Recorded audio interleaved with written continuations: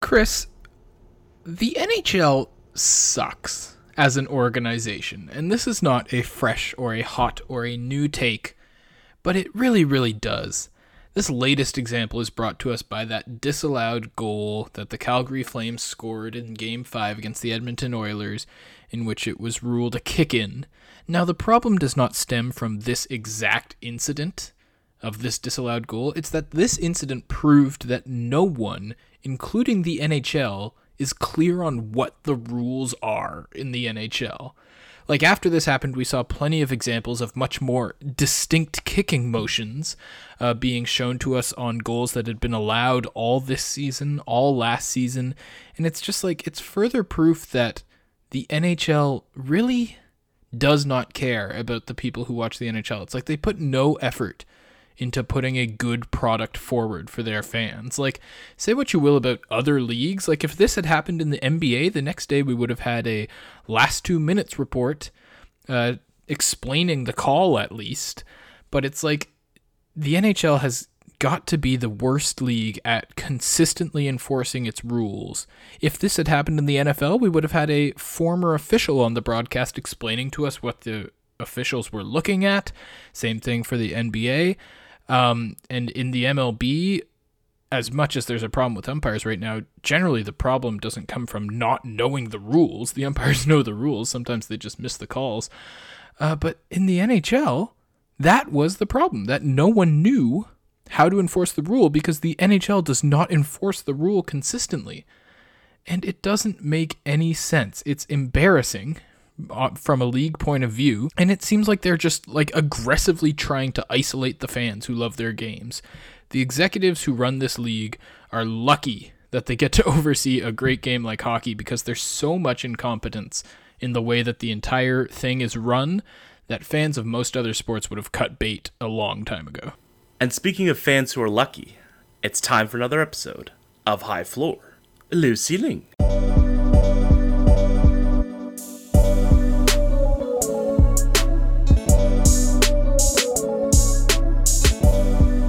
And welcome to High Floor, Low Ceiling, the sports podcast you are listening to now.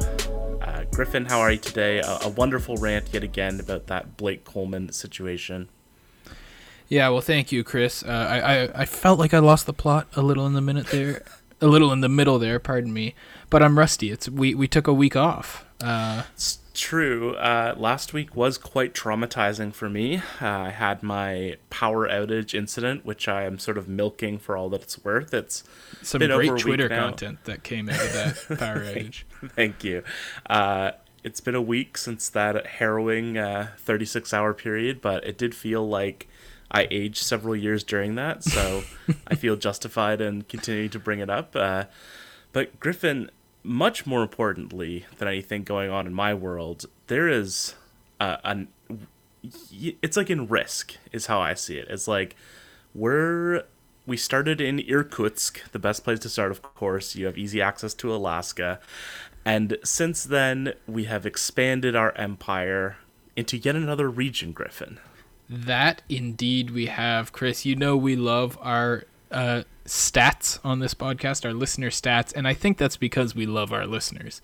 Mm-hmm. I think that's where that comes from. We love hearing from you guys. We love knowing who you are, and more importantly, where you are, so that we can find you in the case of an emergency. What you are, too. 60% male in terms of Spotify, at least. That's what they are. And why you are, is what I was going to say. Yeah. Please continue. They don't have a stat for that. Our listeners' raison d'etre. I feel like if you're listening to a podcast, it kind of says a lot already about why you are the way that you are. Perhaps not a positive reflection, but anyways, Griffin. Very true, Chris. But first off, we're still going strong with our German listener, except a little bit of diversity in our German portfolio. Now Only 97% of our German listeners are located in the Hesse region, because 3% of our German listeners are located in the Saxony region of Germany. So we're growing in Germany. 4% of our overall listeners are now German, which is crazy to me. So that must mean we have, 33 German listeners at least, and one of them is in Saxony, did you say? Yes, the Saxony region. I mean, I'm not sure about 33 German listeners. I'm not sure if those numbers quite add up, if they can be extrapolated over our total listenership without giving too much away, Chris. But the real exciting thing, speaking of Germany and Axis powers, we have an Italian listener, Chris. Welcome aboard. This listener comes from the Lombardy region of Italy, something that I thought would end in an I for sure, Lombardy, but it ends in a Y according to our podcast hosting service, which doesn't seem very Italian to me. My sister is traveling through Europe right now, so it might just be her, but I also don't think she listens to the podcast. So I would suppose and hope not. Griffin, do you think that they stumbled across this podcast because we sometimes talk about the NFL, which of course awards the Lombardi Trophy, and so they were just trying to figure out more about the region that they come from, and then they through I assume they went to like page 8,950 and stumbled across us. Yes. The Lombardi Trophy was indirectly mentioned by proxy of the NFL once on the High Floor Low Ceiling podcast. They're like, I gotta check that out. Oh, I mean, it's a great name at the very least. But Griffin, we are continuing to do it to them. We are continuing to roll along just as the NBA and NHL playoffs are. We took a bit of a break last week, partly because all the series were sort of in the middle and we didn't want to rehash ourselves too much, but we now have almost all of our matchups set for the next round of the playoffs, which will be the last round in which we have NBA and NHL running at the same time. We have Hurricanes and Rangers Game 7 happening tonight as of Monday when we're recording this. But other than that, we have our matchups for the finals and conference finals in the two leagues. What an exciting time, quite frankly. It really is. Honestly, I feel like the NHL playoffs have really brought this year what the NBA playoffs have not, Chris. Like the NBA playoffs, the Celtics Heat was a good series, and Celtics Bucks as well.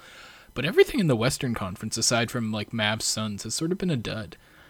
Yeah, I was talking about this with some people recently. I think overall, when you actually look at the games themselves, like there have been some interesting storylines. Obviously, the Mavs bouncing the Suns in Game 7, that was crazy.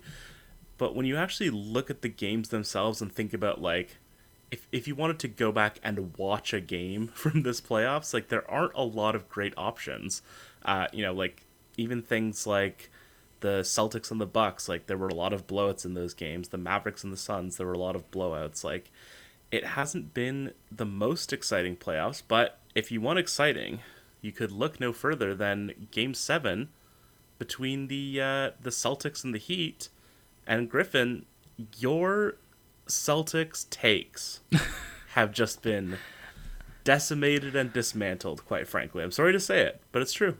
Well, Chris, just to jog our listeners' memories, here's an example, just a couple examples of the things you and I have had to say about the Boston Celtics this year. And my sort of take on the Celtics at the start of the season was you have Jaylen Brown and Jason Tatum, and that alone should be enough to get you to 50 wins. And again, we're obviously saying like nothing is impossible at this point. We're still very early in the season, but they're a bottom 10 defense. They're nearly a bottom 10 offense, nearly a bottom 10 defense. But I think the biggest problem for them is their bench. Like you look at their roster and they just do not have the guys. The Celtics are interesting. Like if you look at the box score, it seems like they should be doing better than they are. But yeah, like you said, the problem is on defense. They have not looked good there. You'd think a team with Jaylen Brown and Marcus Smart and Robert Williams and Al Horford would be solid enough to do well on defense. So it's been surprising. I think the Celtics are still going to be fine. I don't think they'll have home court in the first round, but I do think that they'll be a playoff team. Just very quickly, are you worried at all for the Boston Celtics playing the Brooklyn Nets in the 2-7 matchup? Massively worried for the Boston Celtics.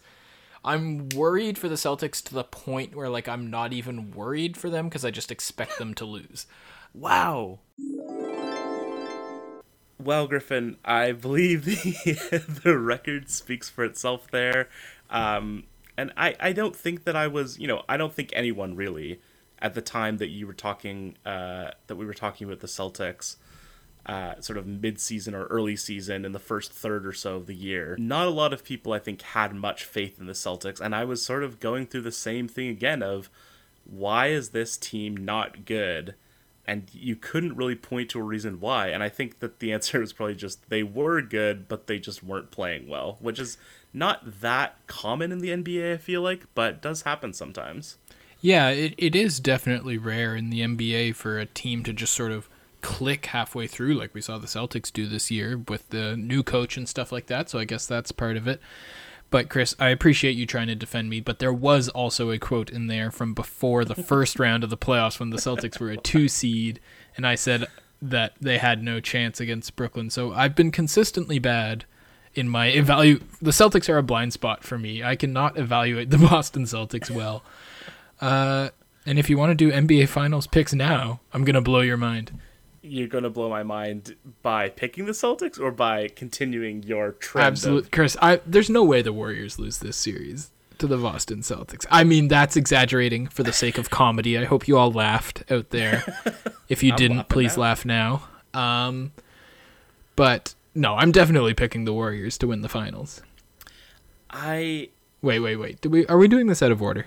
I might have jumped the gun on the finals picks because we want to talk about Celtics Heat, don't we? We'll get to that. I think, the most important thing is that we're about to enjoy some NBA Finals action coming up on Thursday, and I think that maybe the nature of the playoffs and like of the way the series have gone have maybe skewed people's perceptions of like the relative strength of these two teams. Do you think that I'm onto something? Because but then again, I'm sort of ambivalent about it because the Heat were banged up. The Celtics were banged up as well. Neither team, I think, was playing at, 110% of their abilities. And I think that if you want to talk about some X factors going to the finals, I think that the health of the Celtics is going to be a big one. But, I think it has to be said, the Celtics faced the Bucks and the Heat, and the Warriors faced the Grizzlies and the Mavericks. And in my opinion, at least, that is a different level of competition. Yeah, I mean, the Celtics, like you said, had to go through the best player in the NBA in the second round when they took down Giannis and the Bucks. And, the Warriors got sort of a tired Luka Doncic. But I definitely think that the Celtics have had a much harder road, and they've played much longer series, tougher series, so it'll be interesting to see if the Warriors, especially in that first couple games, can just sort of run all over them if the Celtics come out a little exhausted after playing back-to-back 7-game series. Yeah, the Celtics, I would definitely agree with you, have had a much tougher road to the final. So it's tell us all this time, do you want to be battle-tested and tired, or coming in? I feel like the Warriors are such a front-running team, though, like in their own minds. Like, once they get hot, they stay hot, and so, like, this ramp-up against maybe a little less competition will serve them well. I don't think they'll be, like, shocked by a tougher standard in the finals. Like, this team's been there before quite a few times. They know what to expect. Yeah, and the other thing, sort of to your point, you called them front runners. I know you're more talking about like in a series or things like that, but I also think that they're a team that is not afraid of making a comeback, which is something that the Celtics have shown a propensity of doing. I mean, you look at Game 7 against the Heat; they had a pretty commanding lead, and pretty easily could have carried that through, but ended up blowing the lead. They ended up putting themselves in a situation where it could have been going to overtime, or they could have lost. In the last minute of the game. And so I think that it's also fair to say that I think maybe what could be the difference maker is like the Warriors don't have any fear of the Celtics, I don't think. I don't think they have fear of really any team. Yeah. I don't think the Celtics have any fear of the Warriors either. Though, like, really? The Celtics team seems sure of themselves, to put it that way. And isn't there some stat about the Celtics playing like the Warriors better than anyone else over the past however many years? Like, they have the best record against the Warriors in the NBA. I don't know about that, but I believe it.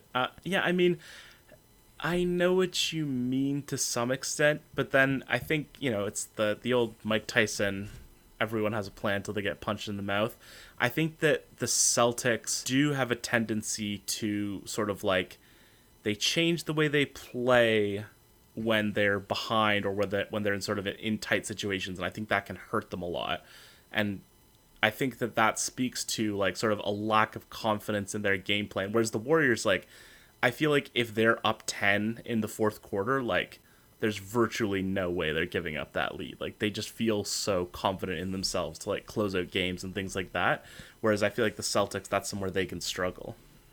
Yeah, I mean, as much as the Celtics have improved since their struggles mid-season this year, they still have that propensity for blowing leads, as you said, Chris. And it's no breaking news that the Warriors are pretty capable of making a comeback. You blink and they've scored 9 points in 18 seconds. Like, so for those of you out there, every commercial we see now up here in Ontario advertises live betting during games. So if there's ever a point in this finals where the Celtics are up 22 in the midway through the third, maybe a money-making opportunity. And you can send 50% of your proceeds to the High Floor Low Ceiling Twitter account. Absolutely. And by the way, shout out to Al Horford, who has had a terrific playoffs. I think around the time that they made that trade, I was sort of looking at them and saying they don't really have a path to improve as a team if you look at their roster last year. But I think that Kemba Walker, Al Horford swap worked out incredibly well for them. I think Derek White was a great acquisition for them. He's been a super valuable piece for them in the playoffs. And then, you have guys like a Robert Williams and a Grant Williams who have sort of grown from within. So kudos to them. They definitely have impressed me in the playoffs, certainly. They have gone through some really difficult series, and now we'll just have to see how the final shakes out. I honestly don't feel like I have a strong handle on these finals. I think I would agree with you that I would favor the Warriors, but I also think that people seem to be much more presumptuous about a Warriors win than maybe, like, I don't think people are giving a lot of credit to the Celtics, which I feel like they should. That I agree with. I do lean Warriors, but this is going to sound dumb, Chris. I lean Warriors, but I feel like the Celtics are going to win. I know what there's a vibe. Like gut check. Like every time I go to pick Warriors, my gut just sees the Boston Celtics winning. Yeah, there is like a certain team of destiny aura about the Celtics that is sort of pervaded, even as they have struggled at times and gone to multiple Game 7s in the playoffs and things like that. But I think it will take me until I see probably 2 games, because I do. Oh, well, if we want to do predictions, I think Game 1, the Warriors will just blow them out. Is how I like. I'm not a big prescriber to like rest in the playoffs. I don't think that's as big a deal as a lot of people talk about, like if a team has 7 days off between a series or whatever, except in terms of nagging injuries like Marcus Smart and Robert Williams have had. I think that's the difference maker. But I do think, if you're looking at Game 1, coming off of that long series, coming off of those nagging injuries, and the Warriors playing at home, I think there's a really high chance that they just get blown out in the first game. And then we'll see from there. So I'll wait till Game 2 until I feel like I have a good handle on the series. Yeah, well, I mean, we just saw an Eastern Conference final where the Celtics basically traded blowouts with the Miami Heat. So talk about a hard series to get a read on. Speaking of which, Chris, that Game 7, we're coming here 24 hours or so, maybe less, 22 hours after Game 7 wrapped up. And Boston almost blew a lead. Heat almost made a great comeback, but Jimmy Butler said, "I'm bored. I want to go to the off season. I want to go home. I want to go back to my 1992 pickup truck in my house with no TV." I can't talk about Jimmy Butler, but we must talk about this shot, which I think is what you're alluding to here, Griffin. That I am. I'm of 2 minds about it. I don't know. As much as I don't like Jimmy Butler, it's really hard to argue that he doesn't have a track record of success in the playoffs, that he doesn't have a track record of elevating his game in the playoffs, that he doesn't have a propensity to make shots that you would not expect him to make in the playoffs. And I don't know if I fully agree with the idea, like the Paul George, that's a bad shot kind of mentality.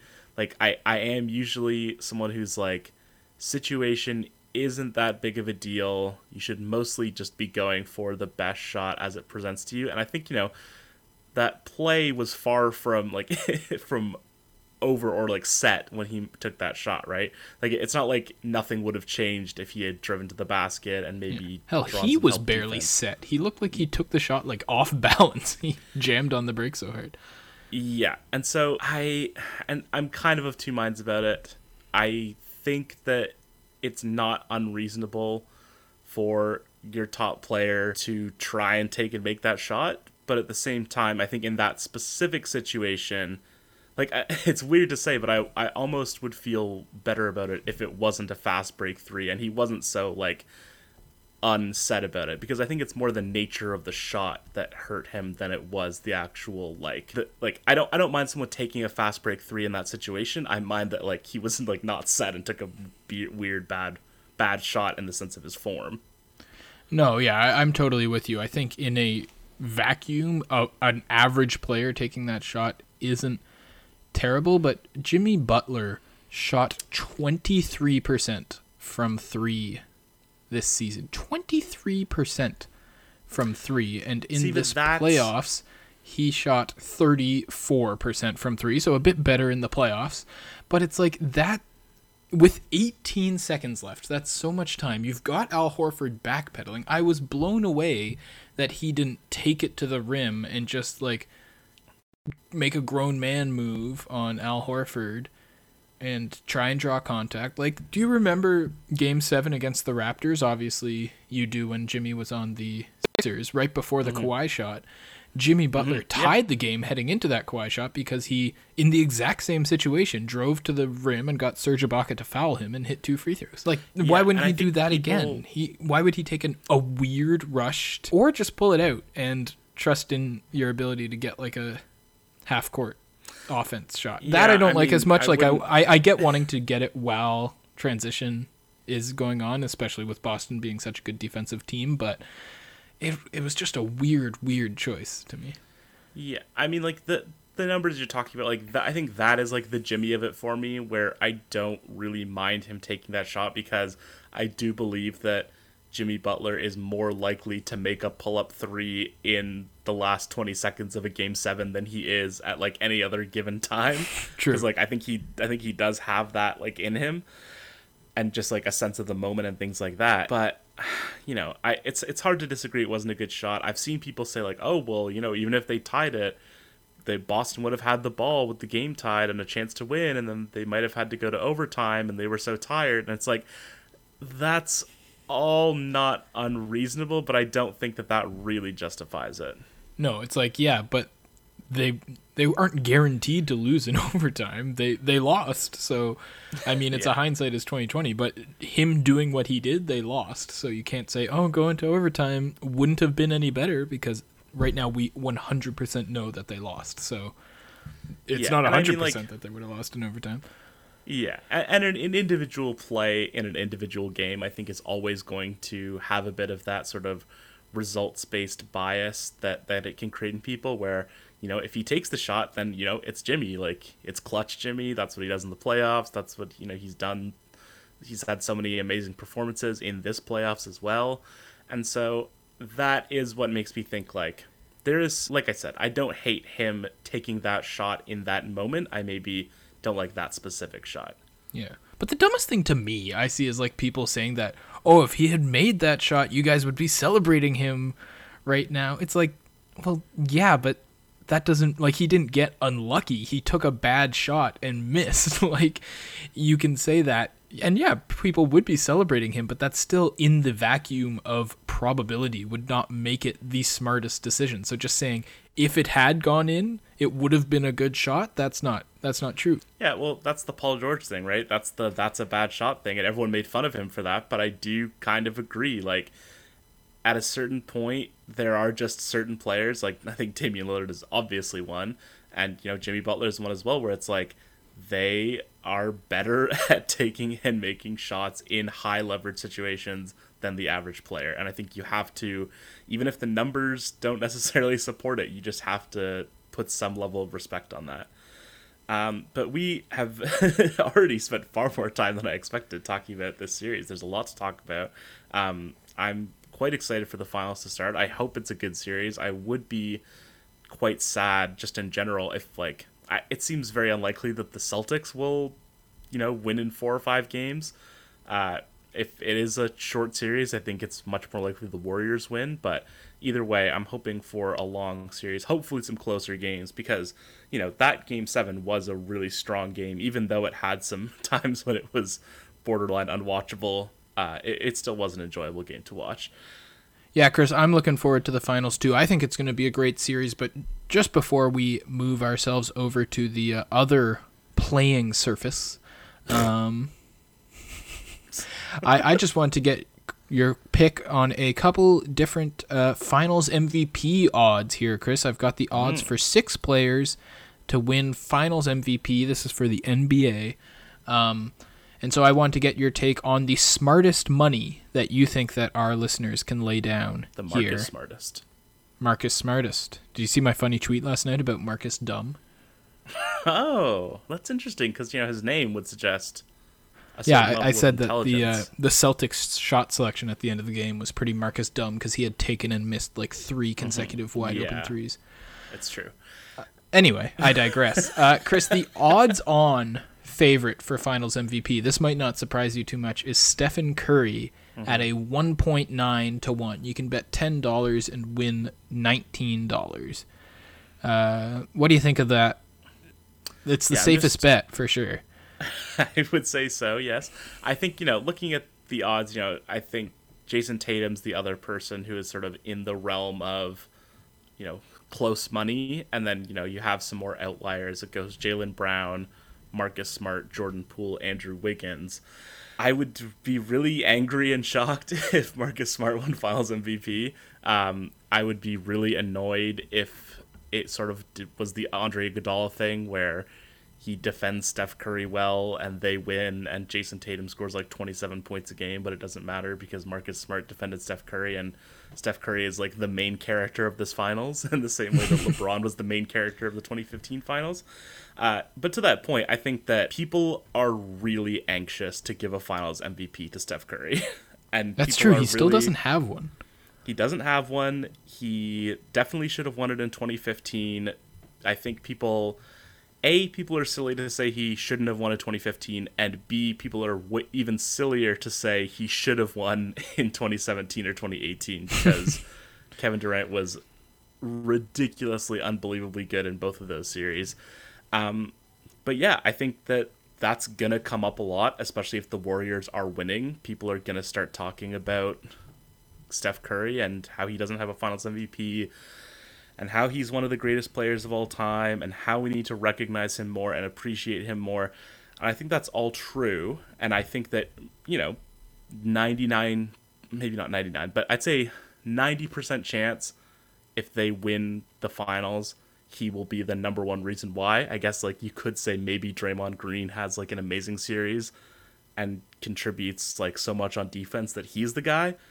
But, on offense, even, so much has been said about what Steph Curry does for an offense without his scoring, without his playmaking, just by being on the floor.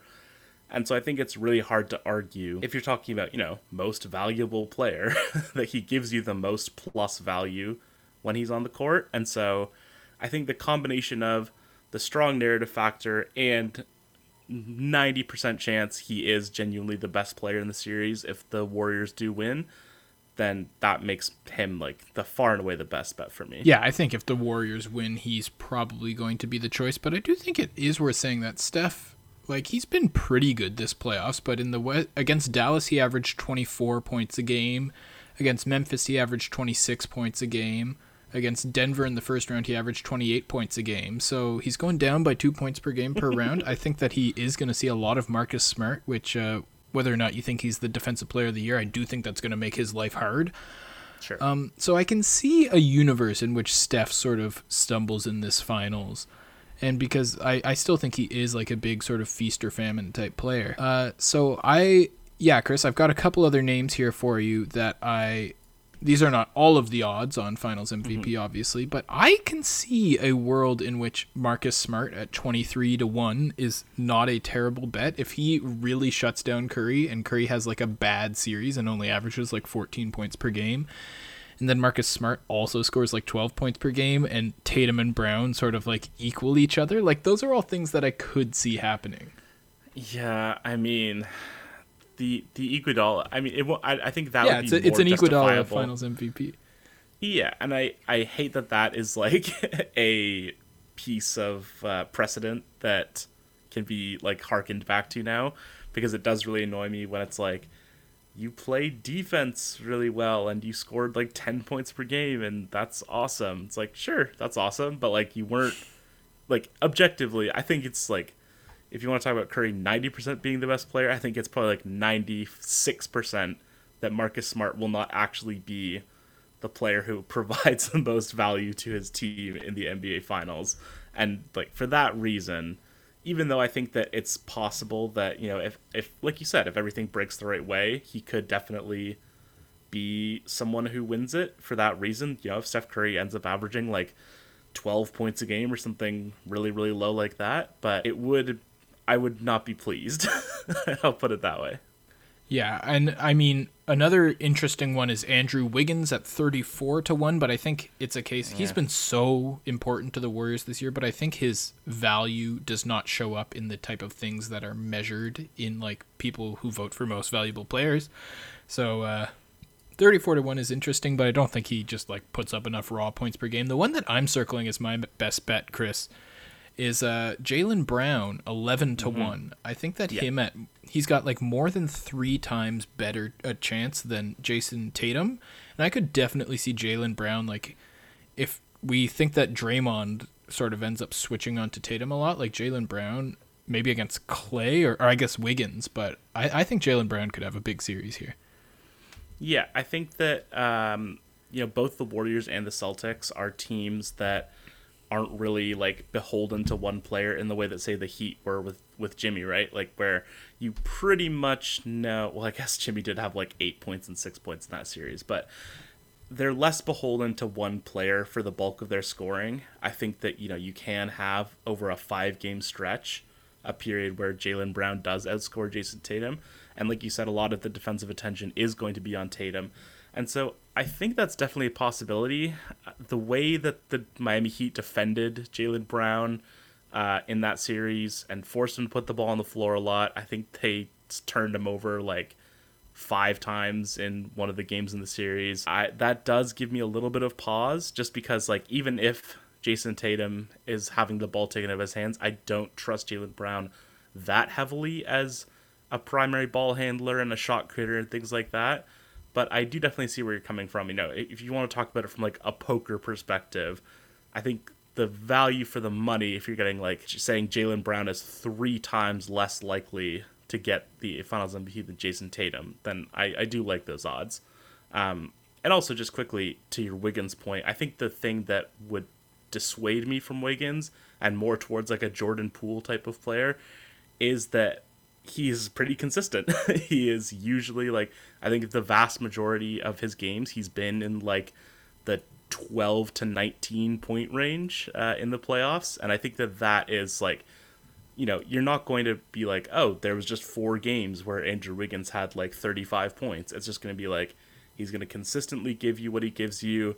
And it's not really too likely that he's going to give you more than that. Yeah, but he has, I'm glad that Zach Lowe is sort of leading this charge to get him recognition for what he's done for the Warriors this year, because he has been so good for them, both, especially on defense, but on both ends. He has been exactly what they needed, and just a good old Canadian boy. I think we're both glad to see him finally. He's been through sort of a rocky first couple of, well, I guess he's been in the NBA for a while now. But yeah, like I think 8 years now. But geez. Yeah, I even going Happy back for to him, last year, I think that this is a much better situation for him.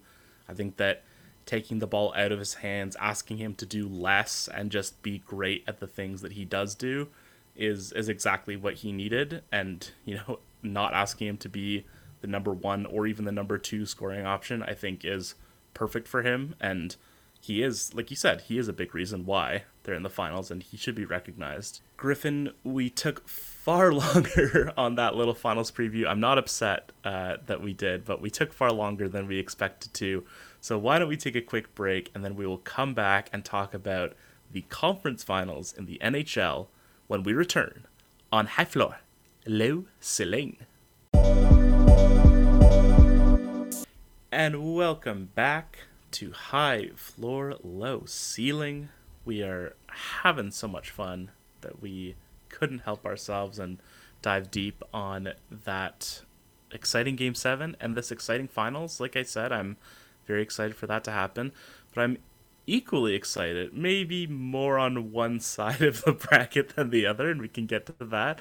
But the conference finals are almost set here, Griffin. The Hurricanes and the Rangers will play tonight, and then that team will go on to face the Tampa Bay Lightning in the Eastern Conference Finals. In the Western Conference Finals, I believe the first game is tomorrow between the Oilers and the Avalanche. I won't tip my hand as to which series I'm more excited for yet, but why don't we start with the Hurricanes and the Rangers, Griffins, two teams that have traded, I don't want to say blows, because they have both not been that amazing, I will say. The sort of plot line of this one, I guess, is that the Hurricanes have not won on the road yet in the playoffs and have not lost at home yet in the playoffs, which is insane. But let's make ourselves look foolish. By the time this episode comes out, Game 7 will have been played. So who do you have in this pivotal Game 7, which Carolina will be at home for whatever that's worth? Yeah, well, Chris, you know what they say.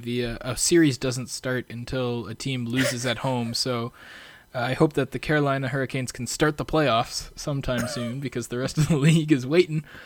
No, I am picking the Hurricanes, Chris, partially because they are at home, and at this point it would be ridiculous if they lost now at home, but also I think they're just the better team.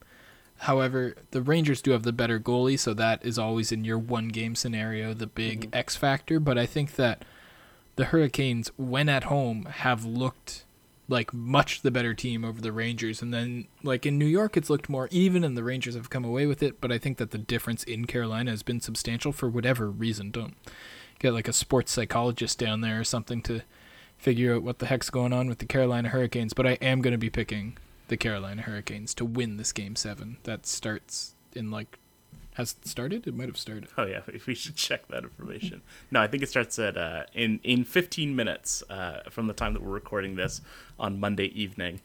You're just going to have to take our word for it. You certainly will.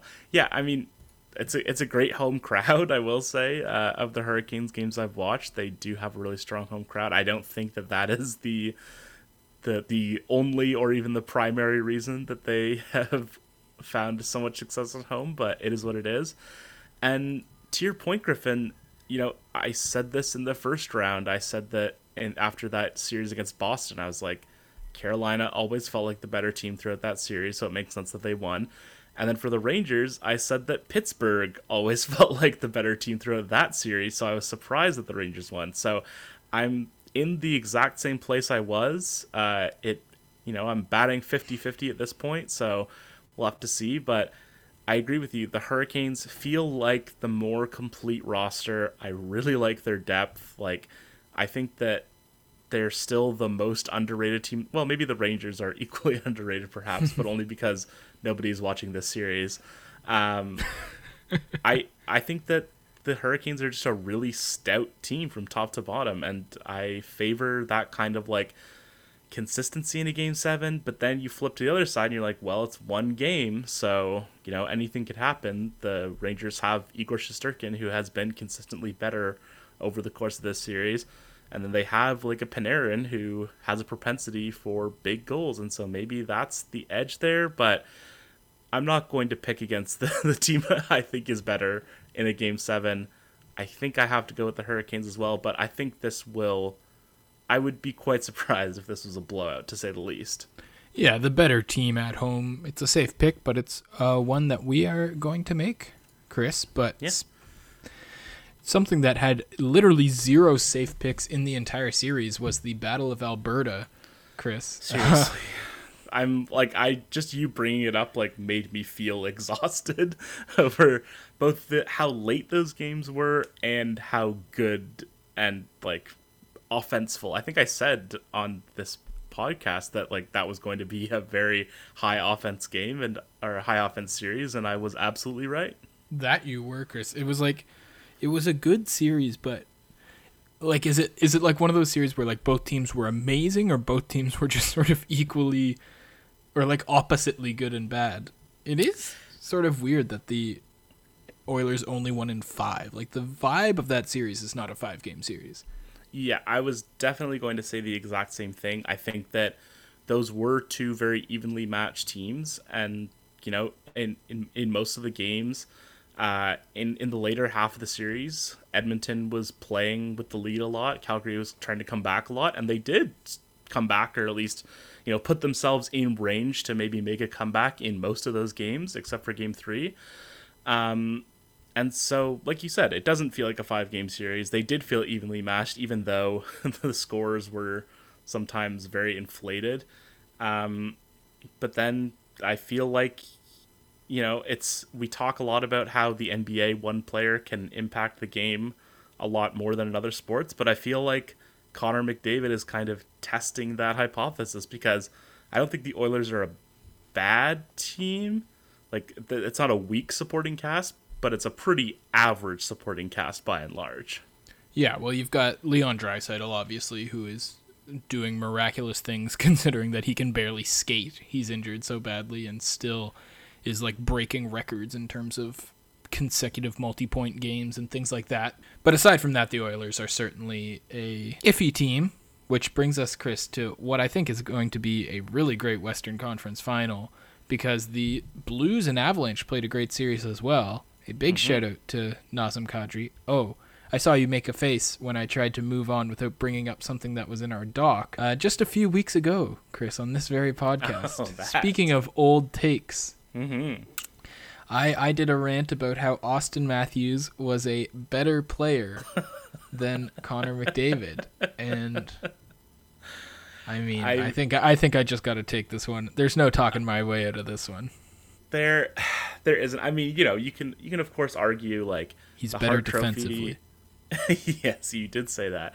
The Hart Trophy, you know, it is a regular season award. We're not giving Connor that McDavid I think still goes to Matthews, but the title Yeah. of best player in the world. Yeah, I mean, I feel like I have watched a lot more hockey since the time that we had that conversation. You know, this playoffs, I've really, really enjoyed watching this NHL playoffs. I've watched way more games than I usually would because, you know, I'm working these games. I'm watching them for work a lot of the time, and I have not been angry about that at all because I think it has been really exciting. I hate to say it, but those annoying people, NHL fans who talk about how like the NHL is so amazing and the NBA sucks, like I don't think the NBA sucks, but I see how they came to that conclusion. One, because the NHL playoffs are so exciting, there's so much variance, like anything, it does feel like anything can happen and things can just swing in a moment, and there's so much like atmosphere around that. And I just think that if you watch a lot of hockey and then you watch a basketball game, you feel like everyone's moving in slow motion for a little bit. It's true, and I was going to say it's funny because in the NHL playoffs things like tighten up a lot more, and I feel like in hockey when both teams tighten up, it levels the playing field a much more, so you have like lots more overtimes and stuff like that, whereas in basketball I think both teams tighten up in the playoffs as well, but even tightened up like over the course of a basketball game, especially with like 3-pointers nowadays, good teams just are so much more consistently better than bad teams, whereas in hockey the good teams are not as consistently better than the bad teams, which I think is what contributes to the fact that every year the NHL playoffs are amazing. Yeah, I mean, we'll talk about the Avalanche and the Blues in a moment, which I think is a great example of that. But to return to the Matthews-McDavid thing, like having watched more hockey now, and maybe this is just like a stylistic thing between the two players, but I feel like if you ask someone to watch a hockey game and then like tell you who the best player was, like it would be so easy for someone to see that Connor McDavid was the best player in a hockey game, it might be a little harder for someone to see what makes Auston Matthews great, and he doesn't feel like as much of like a cheat code or a game breaker, like a video game character in the way that McDavid does. And I feel like that probably does contribute to like people's opinions, but I think it also contributes to what makes him so good in the playoffs is like he can just like I said, because things can swing in a moment. If you have a guy that can swing a moment in such a lopsided way, then he looks incredible, and McDavid has been incredible in the playoffs. Yeah, it's like he really has been, like you said, Chris, just even to the most untrained eye. Like if you brought in someone who had never played who had never watched the NHL before, and you showed them one of those Oilers Flames games, and you'd be like, all right, these are the players in the NHL, and someone would see Connor McDavid and go, oh, and what league is he from? Like he can't be the same. League. Like, is there something better than the NHL? Because that's where he belongs. He's been incredible. He's been must-see TV, but this Colorado Avalanche team has a must-see TV player themselves in Nathan MacKinnon, and they're very similar players, which I think is what makes them so fun. They both are blindingly fast, and I think it's going to be... I'm going to go out on a limb. I think this is going to be a really exciting series. Chris, the Oilers and the Avalanche.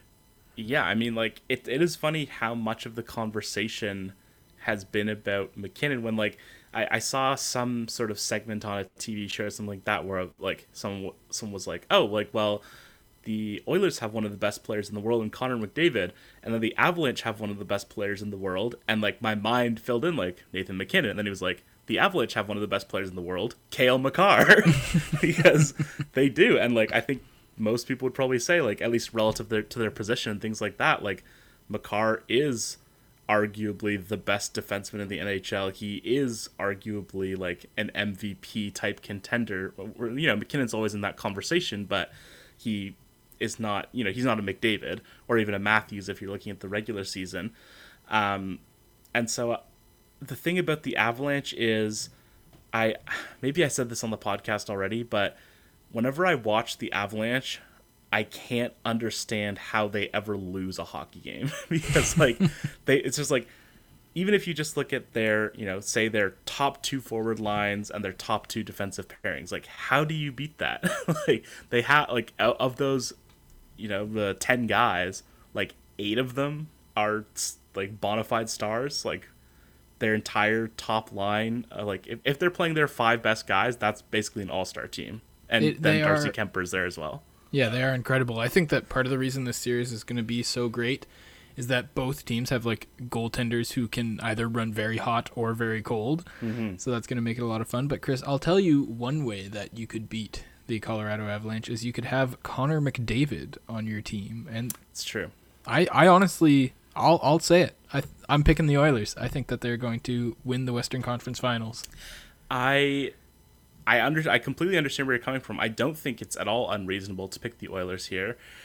And it's strange because, you know, to the point I was making about the Avalanche, like they don't always play up to what you feel like they should. Like it's weird to think that they went to 6 games against the St. Louis Blues. Like it took longer for them to beat the St. Louis Blues than it did for what you would say is a significantly worse team probably on paper in the Oilers to beat a significantly better team in the Flames. So like that I think is like the playoff hockey thing, and I don't know if there's more to it than that. Maybe there's like a secret part of hockey I'm missing where, you know, like some teams that are just great on paper are not built to, you know, it's a bit of the playoff hockey kind of thing where the St. Louis Blues are a very playoff hockey team, and so maybe the Avalanche just sort of open things up against the Oilers. I think that's a very real possibility as well, but I think this will be a lot more like the Flames Oilers series than it will be like the Avalanche Blues series. It's fair to say, right? Agreed. And I definitely think that the Avalanche will still find themselves very comfortable in that kind of series. Yeah. While we're just touching on the Avalanche Blues series, a big shout out to Nazem Kadri for just doing all the things that he does and dealing with all the things that he dealt with. If you're not caught up, Nazem Kadri had to deal with some pretty vile racist stuff after an incident between him and Blues goaltender Jordan Binnington, but I think everyone in Toronto is united in their love of Nazem Kadri, and everyone in hockey should be as well, because he's a great player, really exciting, and someone who has had a lot of success shutting down Connor McDavid in the past. Yeah, I think that, I think I am taking the Avalanche here, and, to speak to that point, I think one of the big reasons why I like the Avalanche, did we already talk about how, I think we did talk about it a few weeks ago, how the Avs are like what the Leafs wish they could be, or what the Leafs are supposed to be in a lot of ways. Well, yeah, for a long time they were sort of the same, because I think the second round was to the Avalanche, what the first round was to the Leafs. Yeah, they went out in the second round 3 straight years before this year. But I think what's great about the Avalanche, especially this year in particular, if you want to talk about what's different compared to the previous years, is like they can play such a diversity of styles. Like, I feel like they can play slow and sort of grimy up a game. And then if you allow them to like spread out and play a more free-flowing, play a more shot-heavy, offense-heavy game, then it's like, well, then they're even more unstoppable, because you have like McKinnon and Rantanen and Makar, and it's like, how do you ever stop that? And so I think that what's crazy is like they're good enough to beat a team that plays more of a lockdown style, but then if you put them up against an Oilers, I expect them to elevate to another level, and that's why I think that they're going to, I think there's a not tiny chance that they dominate this series. Very true. I mean, I think that's possible whenever you're discussing the Colorado Avalanche, just as we've been saying here, based on the merit of how ridiculously talented they are from top to bottom. But Chris, speaking of ridiculously talented from top to bottom, maybe it's just because they haven't played in a week and the Western Conference has been getting all of the hype. But how about the back-to-back defending Stanley Cup champions going for a three-peat Tampa Bay Lightning? Yeah, I mean, you want to talk about a team that can play a diversity of styles. I think that, as much as I really would rather the Lightning come into the East than the Hurricanes of the Rangers. 110%. Seeing the Lightning against either the Avalanche or the Oilers would just be a fascinating hockey series, on top of being incredibly entertaining. Yeah, exactly. I think this is like the year where, for the Lightning, it's like they aren't as good as they were, but I think just like and then there's the Vasilevsky factor as well. But I also think that they're just they always seem so supremely confident, I think, is the huge difference maker for them. And that was kind of, I feel like, what made the difference for them in Game 7 against the Leafs, is like they'd been there before, they knew what they had to do, and like their top guys just have so much confidence in themselves to get the job done that like they can basically take on anyone, even if you stacked them up head to head against the Avalanche, for example. I think they're an objectively worse team, but I would have trouble feeling confident. I would have trouble picking against the Lightning in a series against the Avalanche, just because they seem like they're more than the sum of their parts. Yeah, I do think it's worth saying that, like, the Lightning are still a stacked they're still a great team, but the not as stacked as just they were like last in another year. stratosphere. And the Lightning were in that stratosphere last year, and less so this year. Yeah, but I mean, we did see, like, you talk about that Game 7 against the Leafs, it was a depth guy, Nick Paul, who scored both of their goals. That's true. I think that the Lightning are a deep team. They've got a good fourth line, a good third line. Mm-hmm. I would have to pick them, I think, over Edmonton for sure, and I'd give serious thought to Colorado, but I mean, against Colorado, you just sit back with the popcorn for 7 games, hopefully, and just enjoy some great hockey. But the Tampa Bay Lightning, the way they just brushed aside the Florida Panthers like it was absolutely nothing was alarming. Like, it sort of made me go like, oh geez. Made me feel bad for the Leafs, first of all, who battled the Lightning for 7 games. And I mean, you did say this, Griffin, about the Florida Panthers, that they didn't feel like a team that were all that reliable, even though they had, won the President's Trophy, that they weren't a team that you felt like you could count on in the playoffs. And it wasn't that surprising that, especially against the Lightning, who are, like I said, so confident, that they folded against a team like that. Yeah, I mean, it does sort of come back, as much as I like to sort of roll my eyes at playoff hockey type people, as you so eloquently said earlier, Chris. There is, I think, very much something to you can tell which teams are set up for the playoffs in the NHL and which teams aren't. And even though, like, the Florida Panthers were a great team, you just could tell that they were not set up to win in the playoffs, and they handled it. I forget who they played in the first round. It feels like 5 months ago. They, of course, Washington Capitals. The Washington Capitals. But they just ran into a brick wall of Tampa Bay Lightning, and yeah, I mean they weren't even that, confidence instilling in that series either against the Capitals. Like, they took more to take care of business against the Capitals than you would have expected, and even though you could say the same about the Oilers against the Kings, like, I think that does often bode ill for a team. I think it's safe to say that we are going to be picking the Lightning, both of us, against either the Hurricanes or the Rangers. I think the Hurricanes would be an interesting matchup because I think the talent level and the depth versus depth conversation would be really interesting, and I think that the Hurricanes would have a real chance there. My question for you, Griffin, is can the Lightning win the Stanley Cup final without Brayden Point? Because he seems to be coming along. He seems like he could be back at some point. But if you're in the finals against an Edmonton or a Colorado, do you think that they have enough firepower to do it without him?